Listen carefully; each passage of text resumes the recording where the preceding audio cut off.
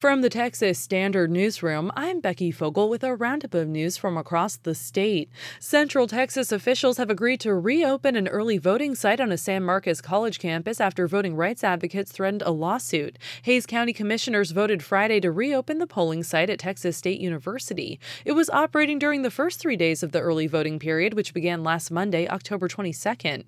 After the polling location closed down Wednesday, the Texas Civil Rights Project sent a demand letter to Hays County commissioners on behalf of Move Texas and the League of Women Voters. Move Texas Executive Director Drew Galloway says they were surprised the commissioners agreed to their requests. Not only did we get the early voting site extension that we asked for at Texas State, they also added 2 other polling places for early voting in the county, and then they also added an election day polling place on Texas State as well. The polling location on campus will reopen this Thursday, November 1st, due to a 5-day notice requirement. In the meantime, a shuttle is being provided for students to vote at other sites in the county.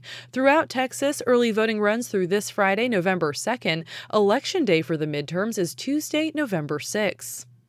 The family of a 26-year-old black man who was shot and killed in his own apartment by a white former Dallas police officer has filed a federal lawsuit. The lawsuit filed Friday says Amber Geiger used excessive force when she gunned down Botham Jean, a St. Lucia native, in early September. Geiger claims she mistook his apartment for her own and thought she'd encountered an intruder.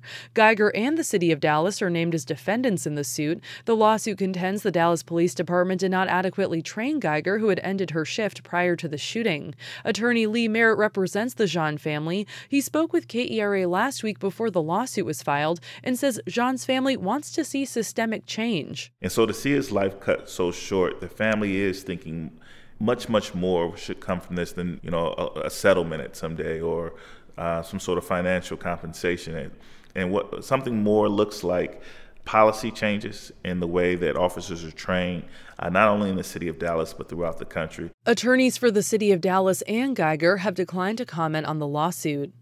San Antonio Spurs coach Greg Popovich reached a career milestone this weekend. It came after DeMar DeRozan scored 30 points to help the Spurs beat the Los Angeles Lakers Saturday. In the paint. Oh, mama, what a move by DeMar! With the Spurs' 110-106 win over LA, Popovich became the only NBA coach ever to reach 1,200 regular season career wins with a single team. That's Look at News from across the state. I'm Becky Fogel for the Texas Standard. Support for these Texas Standard headlines comes from the Texas Secretary of State, providing voters details on required identification for voting in person at the polls. More at votetexas.gov or 800-252-VOTE.